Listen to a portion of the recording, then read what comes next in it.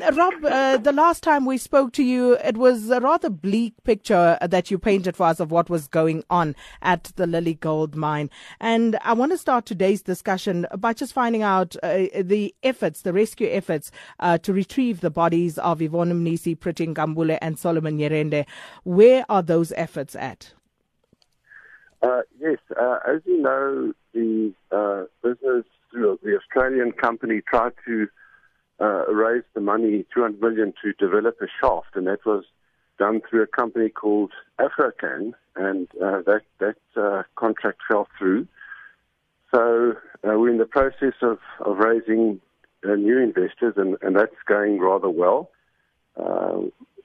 Once we receive the money, we are able to develop the decline shaft, and as now it's still too dangerous to go down into the mine, so we can only retrieve the container once we start and complete the new decline shaft. Is retrieving these bodies a priority for the mine at this stage? Yes, it is, absolutely. It certainly is very high on the agenda and is being addressed with the DMR and with the investors. Certainly, I met with the families yesterday, so we've had those discussions. So it's not something that's been pushed one side. It's certainly very much in the limelight of the whole rescue process. So looking at the latest efforts, are you able to give any sort of timeline as to when you would be able to reach those miners?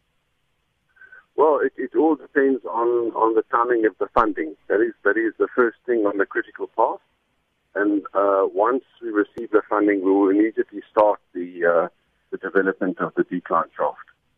I can't help but think that this is somewhat insensitive to the families, and perhaps the point that Joseph Tunjwa of AMCU made sometime earlier this year, that if this were the children of a high-profile person, surely more effort would have been made to retrieve those bodies by now.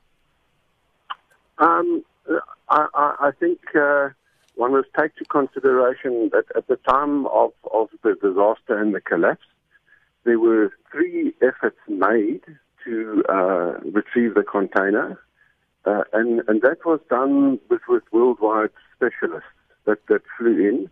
So a vast effort was made, and I think one must take cognizance of the dangerous situation of the mine. So to really put more lives at risk is something which one has to consider very carefully, and I think there is a big consideration.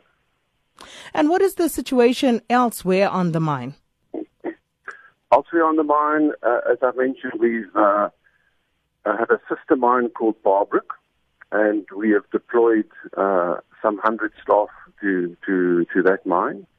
And this month we will be starting a rework of a gold mine dump, and what that will do is allow us to generate additional revenue, which will give us additional jobs. And the main purpose of that revenue generation is to employ people. It's not to generate money. It's to employ people in the area, because, the mine is situated in a valley. It's not similar to the Witwatersrand mines where we have big hostels. So it's a very social community. And at the same time, we'll be rolling out quite a large social and development plan within the community, as well as a training program. We understand several of the miners have opted to take severance packages. How many of them and how many employees does that leave the mine with at this stage?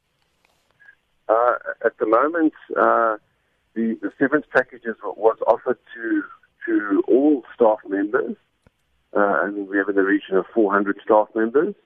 So the majority have taken that. That was an option that we discussed with the AMCU trade union as well as with Solidarity. And together with them, we believe that was the right decision. So the employees have access to UIF, they have access to money, and we will re-employ them as we create jobs by redeploying people, by reworking the mine dump. They will be employed on the same basis as they were employed previously, and their service will be recognized as well. By when do you envisage this happening? That's currently happening at the moment. As I said, we're in the process of reworking that mine dump. We have redeployed people to Barbrook. So it's an ongoing process. As we are able to generate more jobs, utilizing assets we have, which we never previously utilized, we employ the people. And just finally, is the Lily Gold Mine still a viable business concern? Yes, it is, absolutely. The life of mine, that's really how much gold we have in the ore body, as well as the amount we can take out, which is viable. That has a life of mine of 10 years.